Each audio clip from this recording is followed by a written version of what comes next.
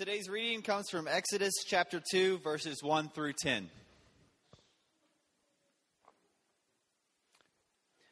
Now, a man from the house of Levi went and took his wife, a Levite woman.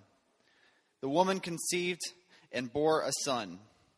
And when she saw that he was a fine child, she hid him for 3 months.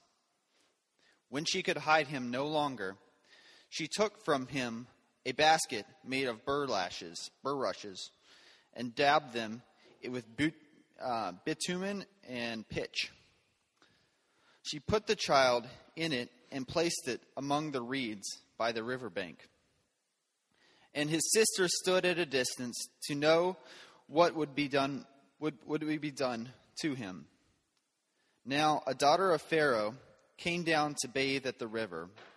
While the young woman walked beside the river, she saw a basket among the reeds and sent her servant woman to take a look. When she opened it, she saw the child, and behold, the baby was crying. She took pity on him and said, "This is one of the Hebrews' children." Then his sister said to the Pharaoh's daughter, "Shall I go and call you a nurse from the Hebrew woman to nurse the child for you?" And the Pharaoh's daughter said to her, "Go." So the girl went and called the child's mother. And Pharaoh's daughter said to her, "Take this child away and nurse him for me, and I will give you your wages." So the woman took the child and nursed him. And when the child grew older, she brought him to Pharaoh's daughter, and he became her son. She named him Moses because, she said, "I drew him out of the water." This is God's word. Thanks, brother. You may be seated, family.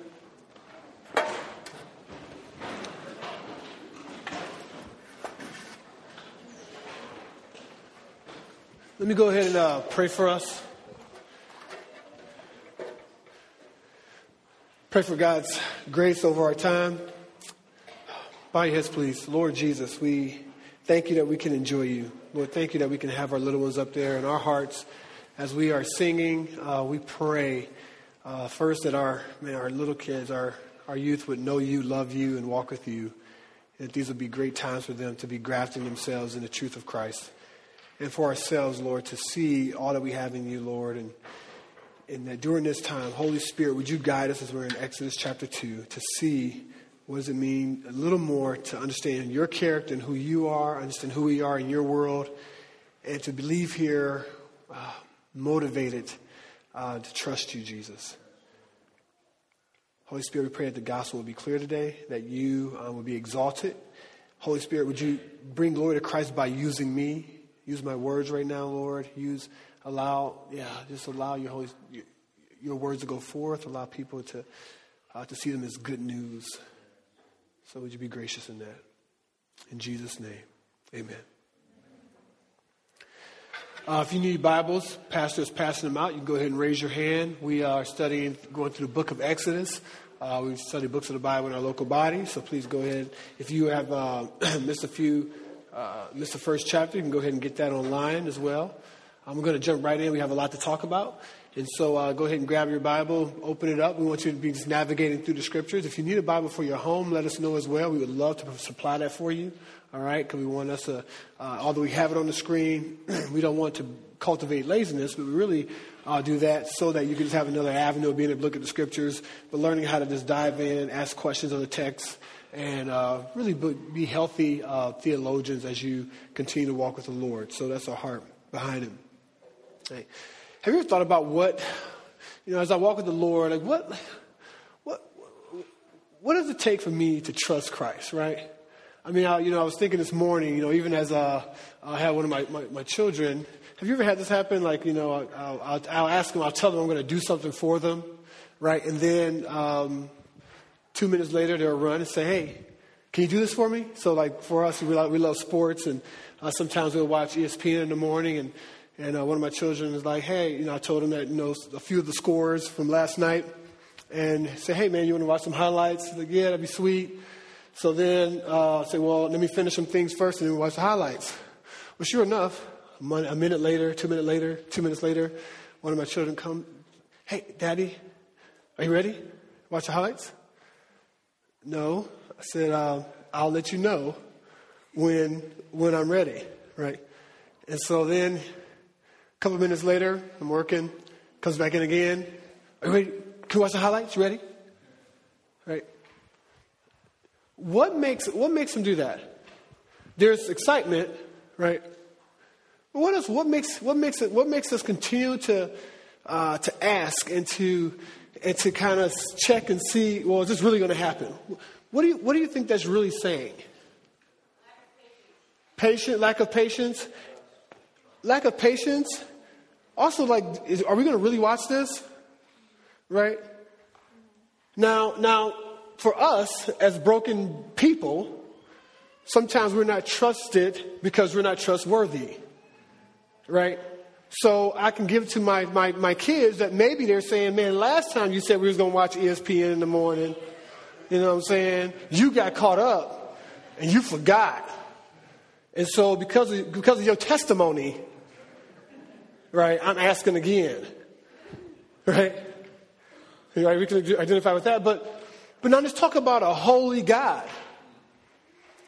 When he never fails you.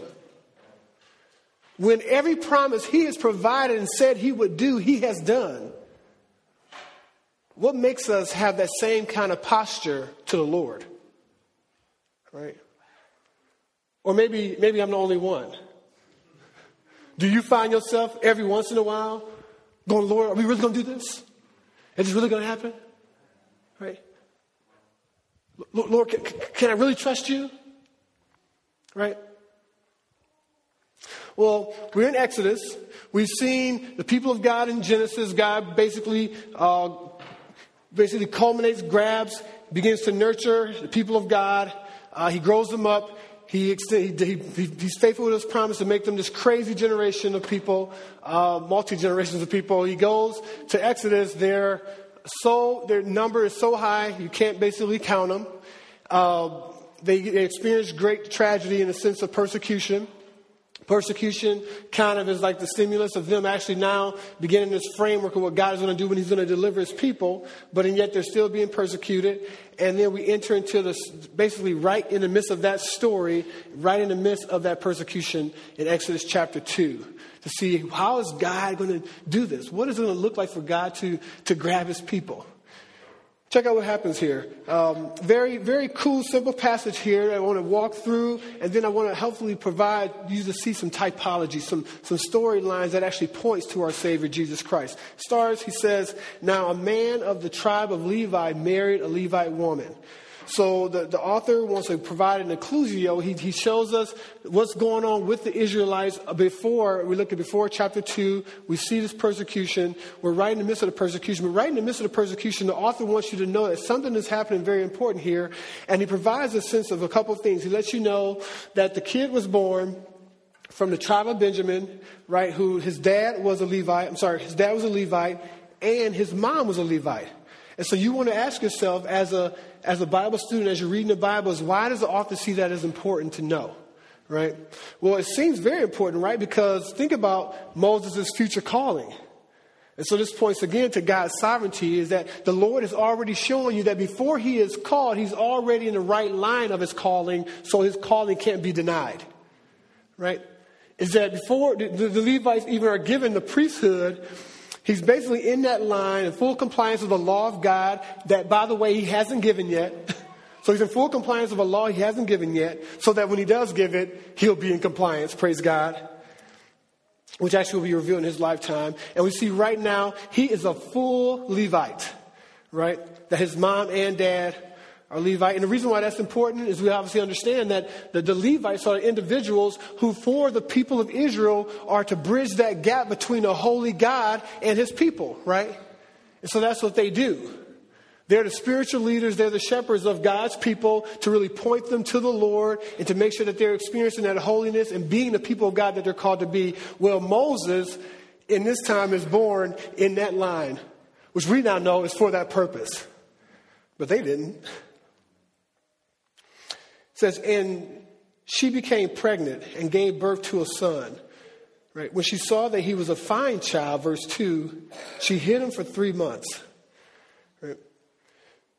This is great. So she gives birth to a son. Love what he does. Love what the author does. The author shows you that he's from this Levitical line. And then he says a very simple phrase that I want you to miss here. Gave birth to a son here. It's used 16 times in the Pentateuch. What's very interesting, that's the first 5 books of the Bible. What's very interesting is the first 15 times it's used is in Genesis. And then it's used once in Exodus, right here. And then it's never used again. Well, I want to propose that one of the main reasons that the author is doing that is because each time it's used, it's talking of an individual who was born in the nation of Israel and there to do or be something important in moving the Israelites, the people of Israel, to be the people of Israel and moving them to the promises that God has called them to. And so Moses, being the last guy, as it were, the last person who actually is described as an important birth in this narrative, is saying he's the last guy who's the one who will actually be the one leading them to what we call the promised land at this point. That he's been preserving and preparing a nation from Genesis to Exodus, and now basically that's culminating as we got this last guy who's the final guy who's going to actually take them out of Exodus, take them out of Egypt into what you call the promised land. I want you to notice something here too. As you continue to read, notice how much it talks about the lady. Okay, verse 2, talking about her becoming pregnant and all these other things. You're going to see that throughout. I want you to notice that. Notice that there's not a lot of mention of the dad, right? I want to propose that, we know that the dad Amram, which we find out in Hebrews 11:23, is around, so he's not like a deadbeat. But I want to propose this just very quickly. The reason why that's probably happening is because practically, remember, they're enslaved, okay? And so the dad probably can't be around much during the time of some of the things that we're going to see happen with Moses. I bring that up to say you get to see that this story is actually, again, in history. All right? You have a dad who's out working hard as a slave. She's pregnant, so she's probably not working as hard. And basically, she's going to give birth to the son. And actually, because he doesn't have time to actually provide for his children, she has to actually come up with a plan on how she's going to save the son. So I think the author just kind of gives her due because of the reality of the situation. And it says here in the end of verse 2 that she hid the child for 3 months. So you have this child who's born a Levite, who we eventually know is going to be the Levitical priesthood. This child now is continually growing up. She's feeding this child. We see this child also, she says, gave birth to a son. So we know that there's a line involved, and yet that line is culminated in this child. The author wants you to know. And then we see it says she hid him for 3 months. Well, how did she hide him for 3 months? And then why just 3 months? Right? You have to ask yourself, why just 3 months? Well, I want to propose again, very practical. You're thinking of the concept of her being able to feed him, breastfeed him for a time where he doesn't make much noise. There's a little period where you can continue to feed the child, and the child is sleeping a lot. And so probably the child didn't make a ton of noise, and so she was able to keep the child hidden. But then there became a point where your child begins to scream a lot, where just breastfeeding alone won't work.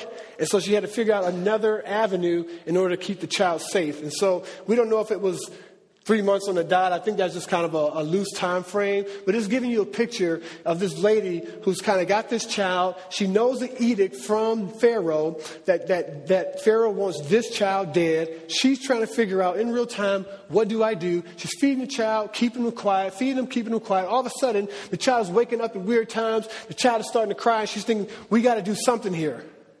So it's trying to get our minds wrapped around what's really going on in history here. So you're a mom. We got a lot of ladies in here. Imagine that. This is your child. You know that if your child is found out, your child will be killed. So this is what's happening. And it says in verse 3, but when she could hide him no longer, which I'm proposing because of him getting bigger and just the realities of what happens when that happens, she got a papyrus basket for him and coated it with tar and pitch. The word here, I love this. It should kind of remind you. You should go, I've seen this whole thing before. Like, what's going on here, right? It's the same kind of concept that's used. Actually, the word is actually the same word they used for the ark. And so now again, you're the reader. You're an Israelite, and you're walking, and you're hearing that. That should evoke something, right? Obviously, that should evoke Noah, right? And that God is trying to show us through authors of what God is doing with His people, even with Moses. And right, so he uses this word that God was gracious to allow her to think of, man, well, why don't I build something that we'll call an ark, which I'm even proposing. I'm wondering if she maybe even by God's grace thought of it because of her history. It's just interesting. She would use some of the same stuff that Noah used during that time. So I'm wondering, she's like, well, what do I do? What do I do? Can I build something? Okay, well, Noah built something. Well, what did he build? I can't build a big old ark for a little baby. So what am I going to do? I built a little ark, as it were. And then I don't know for sure, but I'm proposing that she didn't know all the ramifications and typologies and foreshadowings that she was making when she was doing this. What I mean by those words, foreshadowing, that the things that she's doing right now is going to be reminding the Israelites that they're God's people and God's been taking care of them the whole time. And as you're hearing this and as you're thinking about this story that's going forward, be thinking about, well, what does that mean for me as God's people? Why is God telling me this? Right? Well, Moses wanted the reader to know, he wanted to connect those stories, and he wants you to see that God protected Noah, right, and the animals and his family by a great ark, right? In the same way, he's protecting Moses, as it were, by a small ark.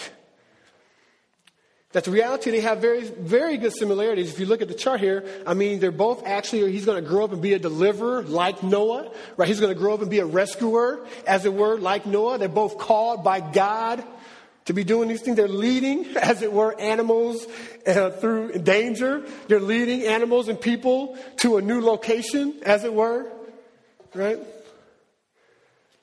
And these people would actually become the dominant, like establishing God's basically unfolding plan as he's continually ushering in his plan of redemption through his people. So I don't think it's any mistake that God is trying to show us how he uses the narrative of history to continue to tell and retell his story to his people so that we have trust. The reason why you see the same stories and the reason why I stand up here every other week and must have the same application is because we forget the application. And God wants to say, trust me. Have faith in me. Look what I've done through history. Look how I've done it again and again and through the same ways and use the same language and done all these things so that you will see this stuff is on purpose. I want you to trust.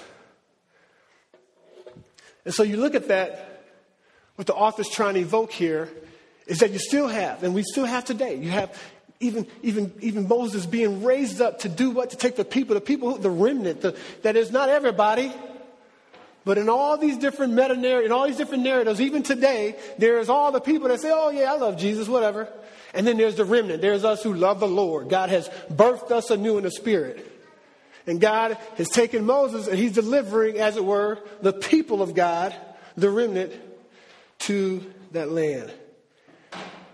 So he uses that word bitumen and asphalt to evoke those kind of emotions. For people to remember their history and go, man, I remember that. God did that. So maybe he did that to Moses. Wait, holla, check this out. So then when he gets bigger and he says, come with me, they hear this story, and then they start getting grumble. They grumble, and what you doing? I can't believe you did this, Moses. Are you really God's man? And all this stuff, God. Moses is like, hold up. Look at this. Remember what God did? He's trying to remind you that by God's grace, he sent me to help us get out of here. This was to affirm, as it were, Moses' call, so that when people will question his call. Look what it says here. So the baby gets older. What do? You're the mom. You got this baby. Talk about courage. Look at this. Then she placed the child, right, in the ark. And I love the fact, so the ark wasn't like, we get those pictures. And what's the pictures you get when you watch TV and stuff and cartoons? I'm a big cartoon guy because I got 5 kids. And you got the baby in a nice little cool basket, a nice little pillow, right? And then the baby goes off on the river and floats somewhere. Right? Isn't that what you see sometimes in some of the movies? And that's not what the story is telling us, right? So this is a nasty little thing here, and it's enclosed, right? Because you think about it, if your baby's hiding out, the reason why she didn't have the baby in her house is because she would get in trouble because probably the baby was making noise. And so what they did was she said, well, what I'll do is the Nile, that's where they want to throw the babies at anyway. I'm going to put them in the reeds of the Nile, but I'm going to surround the baby and protect it with this bitumen asphalt makeup with all this stuff, and I'm going to enclose the baby in it so that when the baby does make noise, you won't hear the baby as much probably. And the baby probably didn't float off somewhere because they would have to get to the baby to feed the baby again, right? So it wasn't like every day they kind of went through wading through the river trying to find a baby. They probably put the baby, when you think of reeds, a lot of bushy kind of stuff, they probably put the baby in that area where it was in the water, but it was in all that bushy stuff where it wouldn't go anywhere. Okay? So she does that. She sets the baby there. She's scared. Oh, man, wondering what's going to happen. Be quiet. And sets the baby there. And what's funny is the irony here, right? You know the irony? You see the irony is that basically, she's obeying Pharaoh. She threw the baby, as it were, in the Nile, but she protected the baby while the baby's in the Nile.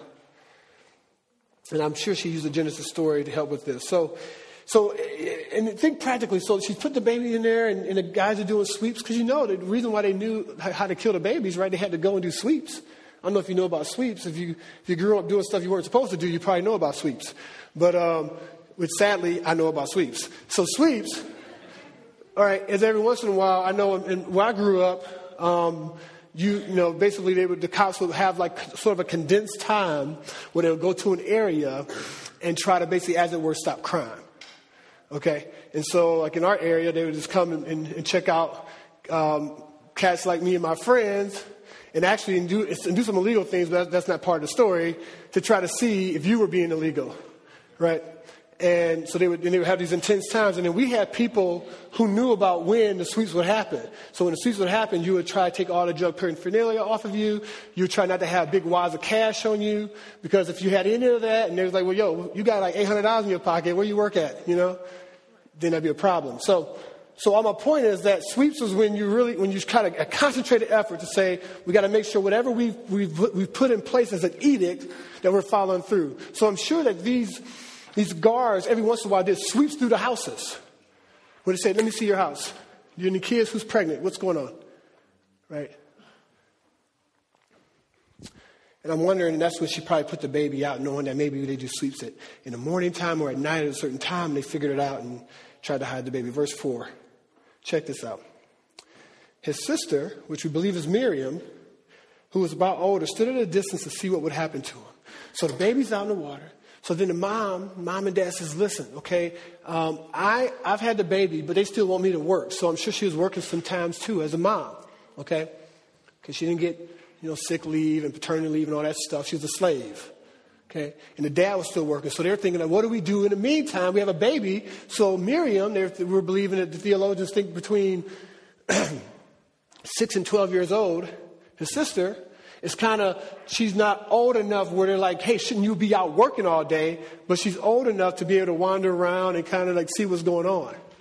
And so they say, hey, we want you to kind of be lollygagging around and making sure that that the baby's cool. Okay? So now imagine that. You got your 6 to 12-year-old daughter hanging out being watched, right? And look at this. It says, then Pharaoh's daughter went down to the Nile to bathe, and her attendants were walking along the riverbank. She saw the basket among the reeds and sent her female slave to get it. She opened it, by the way, that's why I was enclosed. Right, she opened it and saw the baby. He was crying, and she felt sorry for him. And this is one of the Hebrews' babies, she said. Right. So now you're going through the story. Everything's cool, but it's still kind of dangerous. And all of a sudden, man, there's this huge twist right here in verse 5 and 6. Right. You got a baby that's actually found by an Egyptian, and not just an Egyptian, but Egyptian royalty. The edict came from the royalty. Oh, my goodness. What's going to happen? You're the Jew. You're reading the story. You're hearing the story, But imagine you being in the story. Imagine you being a 6-year-old girl and you see, oh my goodness, are those the princesses coming down the hill right now? Right near my bro? What do I do? What do I do? What would you do? You're 6. You're 7 years old. Would you run? I thought, man, maybe I would have ran. I don't know what to do. What do I do? Do I go tell my mom? But what can she do? I don't know. What would you have done? So they come down. You're checking it out. You're watching. You're acting like you don't really know the baby, right? But you do know the baby.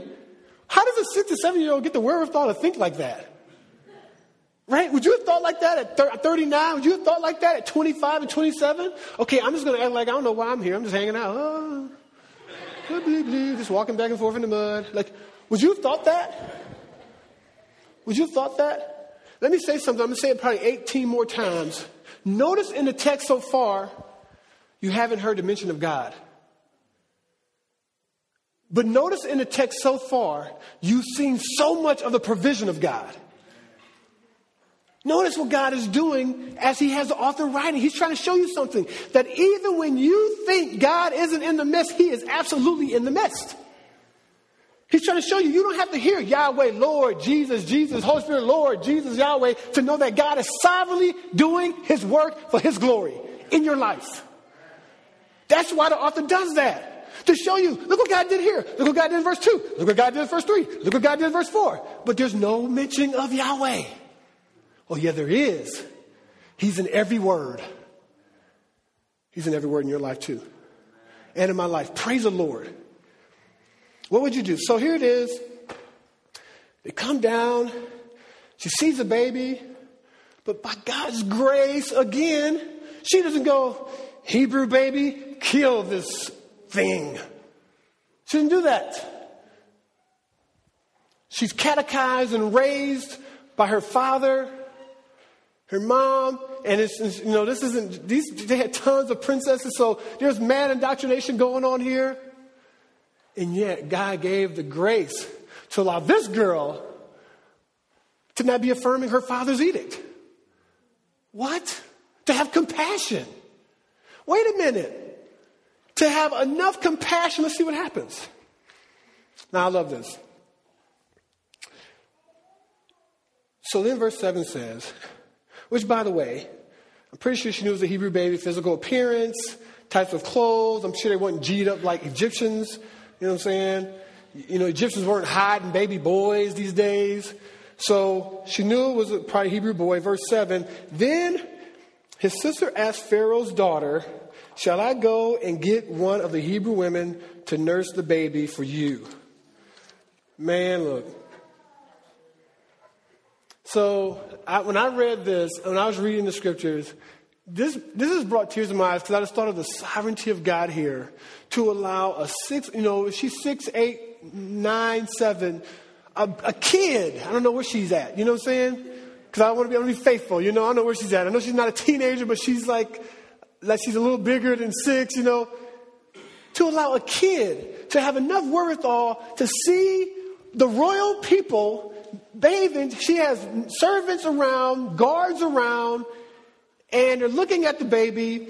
And she's sitting there. She has enough maturity and poise to just chill and be like, I'm cool. All right, Lord, what are we going to do with this?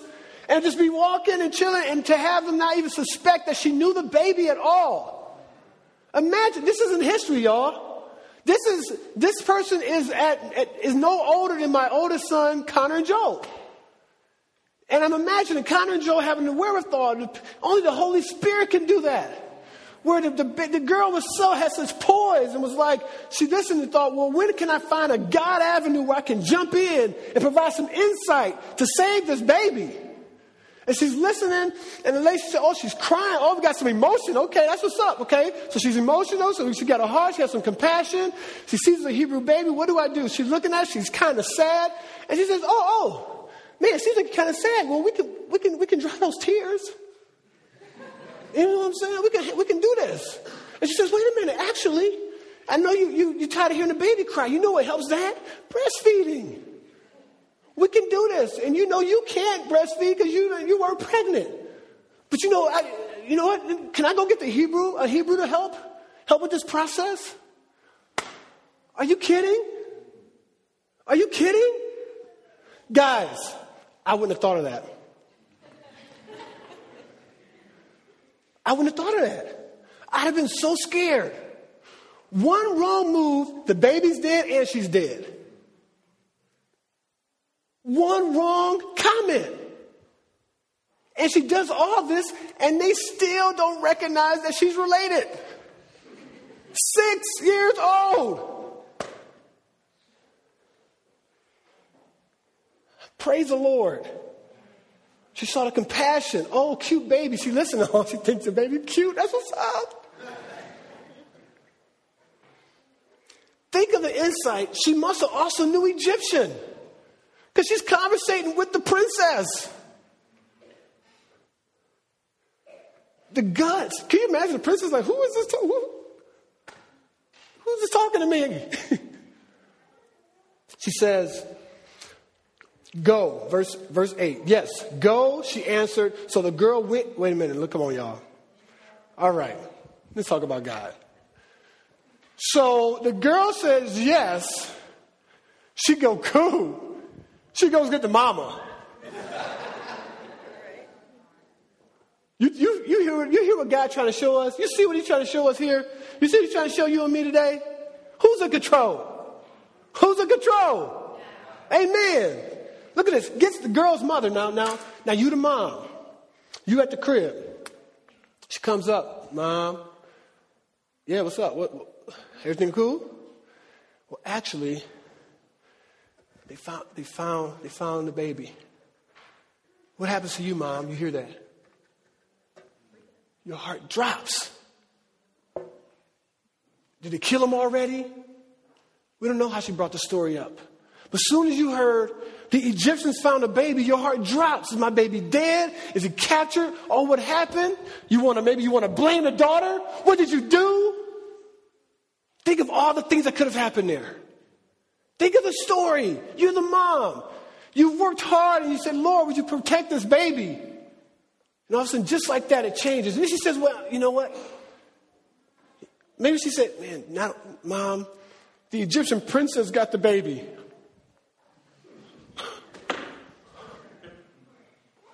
Right?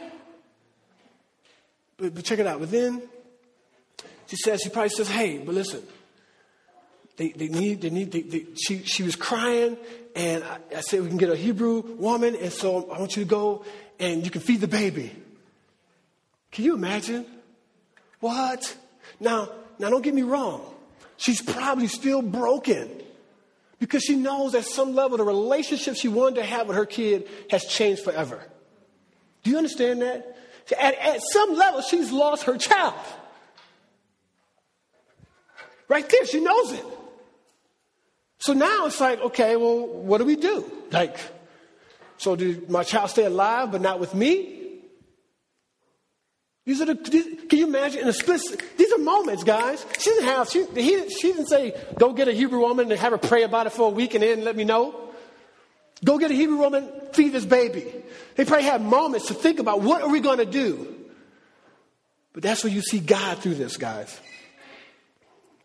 The author wants you to see the shrewdness of this girl here. The wisdom of this girl. Had to be difficult for Miriam. For her mom to hear what she had to say. But man, I love the fact that in that horrible scenario, God turns that dismal information to hope and salvation. Because she's like, but your baby not dead yet. Guess what? You get to go feed your baby. Now check out what God does here. Check out what God does. Verse 9, y'all ready? He says, Pharaoh's daughter said to her, take this baby and nurse him for me, and I will pay you.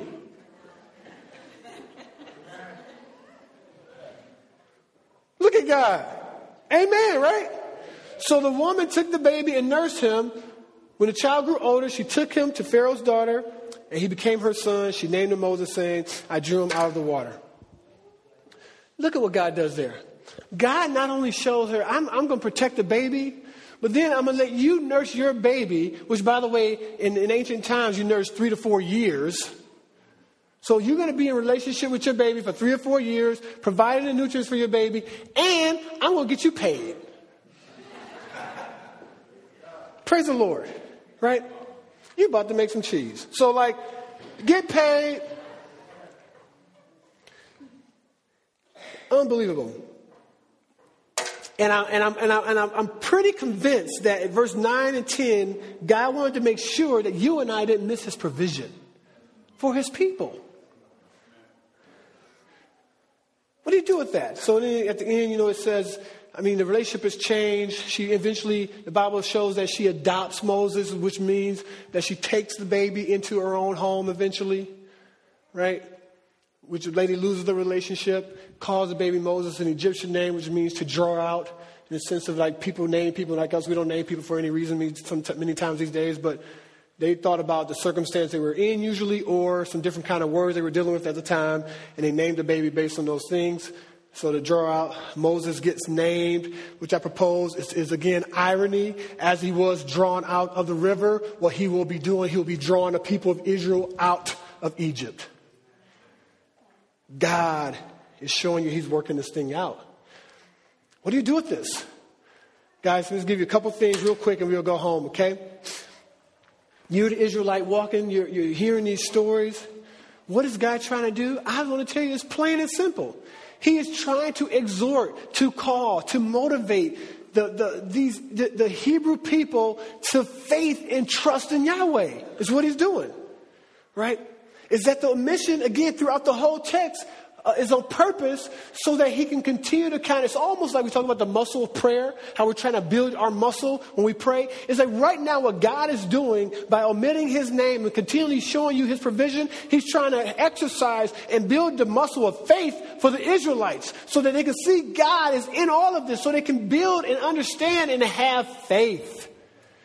So that when they have to trust him, they will trust him, which is right now because their kids are dying. And it will be more so when they're asked to leave a place that they've been comfortable with for many years. To trust them. And then what is he doing for us now, guys? Why does God give us this beautiful narrative of the exhortation of faith? He's retelling a beautiful story. You see the story he's retelling?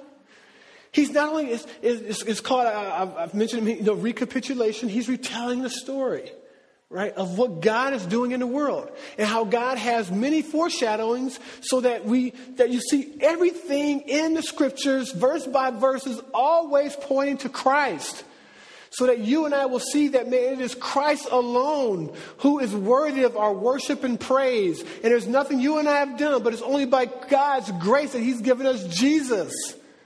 That's why he does that. That's when you look at verse 1, you see this boy who's born to a line of a priest, and you think, oh, that's cool. And he builds the gap, it kind of like an initial gap for the people of God and Yahweh. But that gap can't last. It's not long lasting. A man can't keep that gap. But you guess who can continue to bridge that gap and make it to the point where there is no bridge? He has just made it a full relationship. Jesus Christ. He fulfills that, right? He takes the gap. And the initial thing that Moses does by giving us the law and like keeping us doing stuff. And Jesus says, no, I am going to down a cross and be the sacrificial lamb so we have no more use of any of that. You come to me. He bridges the gap. The Holy God of Israel. Jesus completes the gap where there would never, ever, ever be a gap again.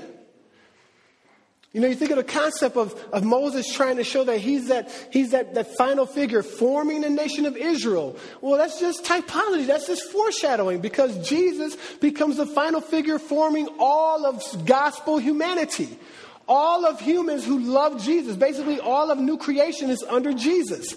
There will be no other person. And see, that's the thing about cults. Sarah and I was just talking to Mormons this past week. They came over. And I was amazed at how, at the concept of how it works. When you think of a cult, when people put their focus on what they can do and what people can do, then you've really missed it, right? Because they will say Jesus is a God, but he's not the God. And that we can all eventually become God. And then we're talking through this. We're talking through, well, why do you believe that? And then tell me, they thought it was arrogant to have confidence in your salvation. I said, well, actually, the Christian doesn't have confidence in our salvation. We have confidence in Jesus' ability to save us. That's my confidence. I don't stand before God going, yeah, I prayed the prayer, Jesus, I led Bible study. I know I'm going to heaven, praise the Lord. No, I don't do that. None of us. We go before a holy God. We say, there's absolutely nothing I can offer you, holy God. But if you would look to your right hand and see that I've given my life to your Son, that my only hope is in the salvific work of Christ. So Jesus, the final figure, he's declaring redemption for everyone who believes in him. You think about this, I just love the whole concept of the Nile and the small ark. And I just love the concept of you have the Nile signifying death, and you throw these babies and you kill these babies. And actually, you see Moses actually goes into the Nile, the place where babies are supposed to have death. And in essence, he gets not only life, but then he gets exalted as ruler. You see that? There's nothing short of God trying to retell the story that's going to happen with his son, Jesus. That as it were, Satan thought he had won when Jesus went into, as it were, death. But actually in him going to death, it actually provided life for him and every and all of us. And he's exalted as king on high. The stories in the scriptures are for you and me to see that Jesus is everywhere. He is in everything. He is everything. So the point that God wants you and I to leave with is not anxiety, but hope. A Christian should have hope. You shouldn't get out of bed and think, oh man, what is life about? No. He rose from the dead, family. He's living. And because he lives, you live too. See, that's hope. Now don't get me wrong, the world screams at you and me.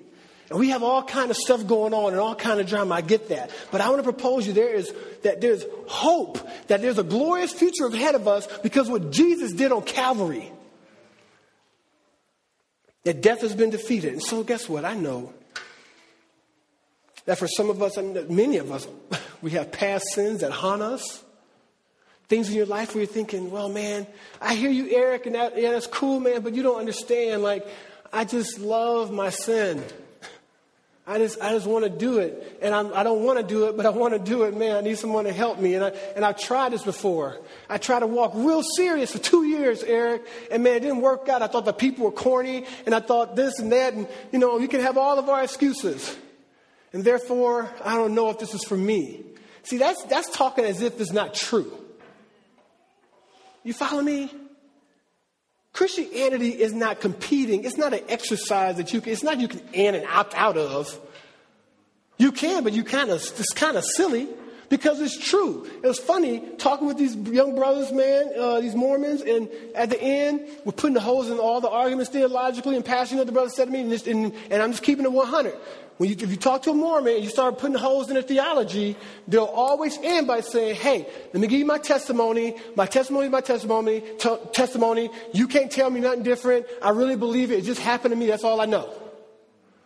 I had this experience and that's all I know. I had this experience. Do you see how futile that is? See, Christianity, just don't get it twisted because you talk with individuals long enough, you start thinking that's how we are. No. We have experiences that validates the facts of history. Do you understand the difference? We have experiences, but guess what? The reality is people in historical scholarship, unbelievers and believers alike, are not arguing about the historicity of Christ. Now, we are arguing about did he rise from the dead? Okay, we're arguing that. And we got to deal with probability there. And you got to have faith about that reality. But the person and work of Christ, what he proclaimed, what he did, that's a reality. Now the question is, do you put your life on that reality or do you think you can get out of here on your own? That's a fair question. But what we're not doing is just saying, we really hope I just hope I'll be good enough and that God is gracious because the guy who said, no. We're saying this guy died on the cross and said he's dying for all the world's sin. And then we research and we realize, oh my goodness, like people realize that he did all this stuff. So now you got to ask yourself, is it true? I bring it up to say to you guys that Christianity is founded in facts. And I feel sad for these brothers, when we put our hope and our conscience in our emotions. I told a brother, I said, man, there are people who are dedicated and have great emotion and do horrible things all the time. I think brothers were absolutely convinced that they were doing the right thing when they were killing Jews in the Holocaust. They were deeply committed and totally doing something demonic. So it can't be just emotion. We have a lot of stuff that shows us our brokenness. You say, you tried and I'm here again. What do I do? And you're wanting to deal with experience. You're wanting to say, well, if I don't have this experience, then I can't pursue Christ. I want to try it. I want to propose you're thinking wrong. You're thinking it's about you. And I want to ask anyone in this room right now to say, I want to ask you to consider the fact that you can't do it on your own. That your sin does not define you. That God died for the most grievous, horrible sin in this room. And that God wants to restore every one of us to himself. And that if you've done something over and over again, God is still that rich in mercy. And that's the beauty of the cross. Is God is trying to show you that he's a good God. That he does protect his people. He does love his people. He does empower his people. He does guide his people. Only if we would believe. All he's asking is believe. Believe. So a loving God and a faithful God is in control of circumstances. What he wants you to leave here with. And he wants you to be on mission. He wants you to say, man, if that's true, tell the world about him. Tell the world about him. How can this be the God who saved you? And yet we don't go and be willing to lose our reputation, how people view us, our comfortability for the sake of our great King. So I just want to bring those two. In your daily life, God's going to give you ample opportunities this week, today, to model that you do trust and believe him. He's going to give you those opportunities. He's going to give you opportunities to say, and if you do as well, proclaim him. See, I'm convinced God is blessing our body. We're growing in discipleship. Praise God. We want you to be plugging in the community. But man, I can't wait. I'm believing God for the day when every seat is filled because we're preaching the gospel every week to hundreds of people. And they get a chance to experience true life in Christ. Are you with me? Are we believing God for that? Be encouraged. So as I close, I just want to say, I am so thankful for the story, to see in the narrative where God takes weak people and supernaturally does great things through them. Protects his people, protects his reputation, and uses a 6-year-old girl and a scared mommy to help save redemptive history. Praise God. Hey, we're going to have a time of tithe and offering and communion.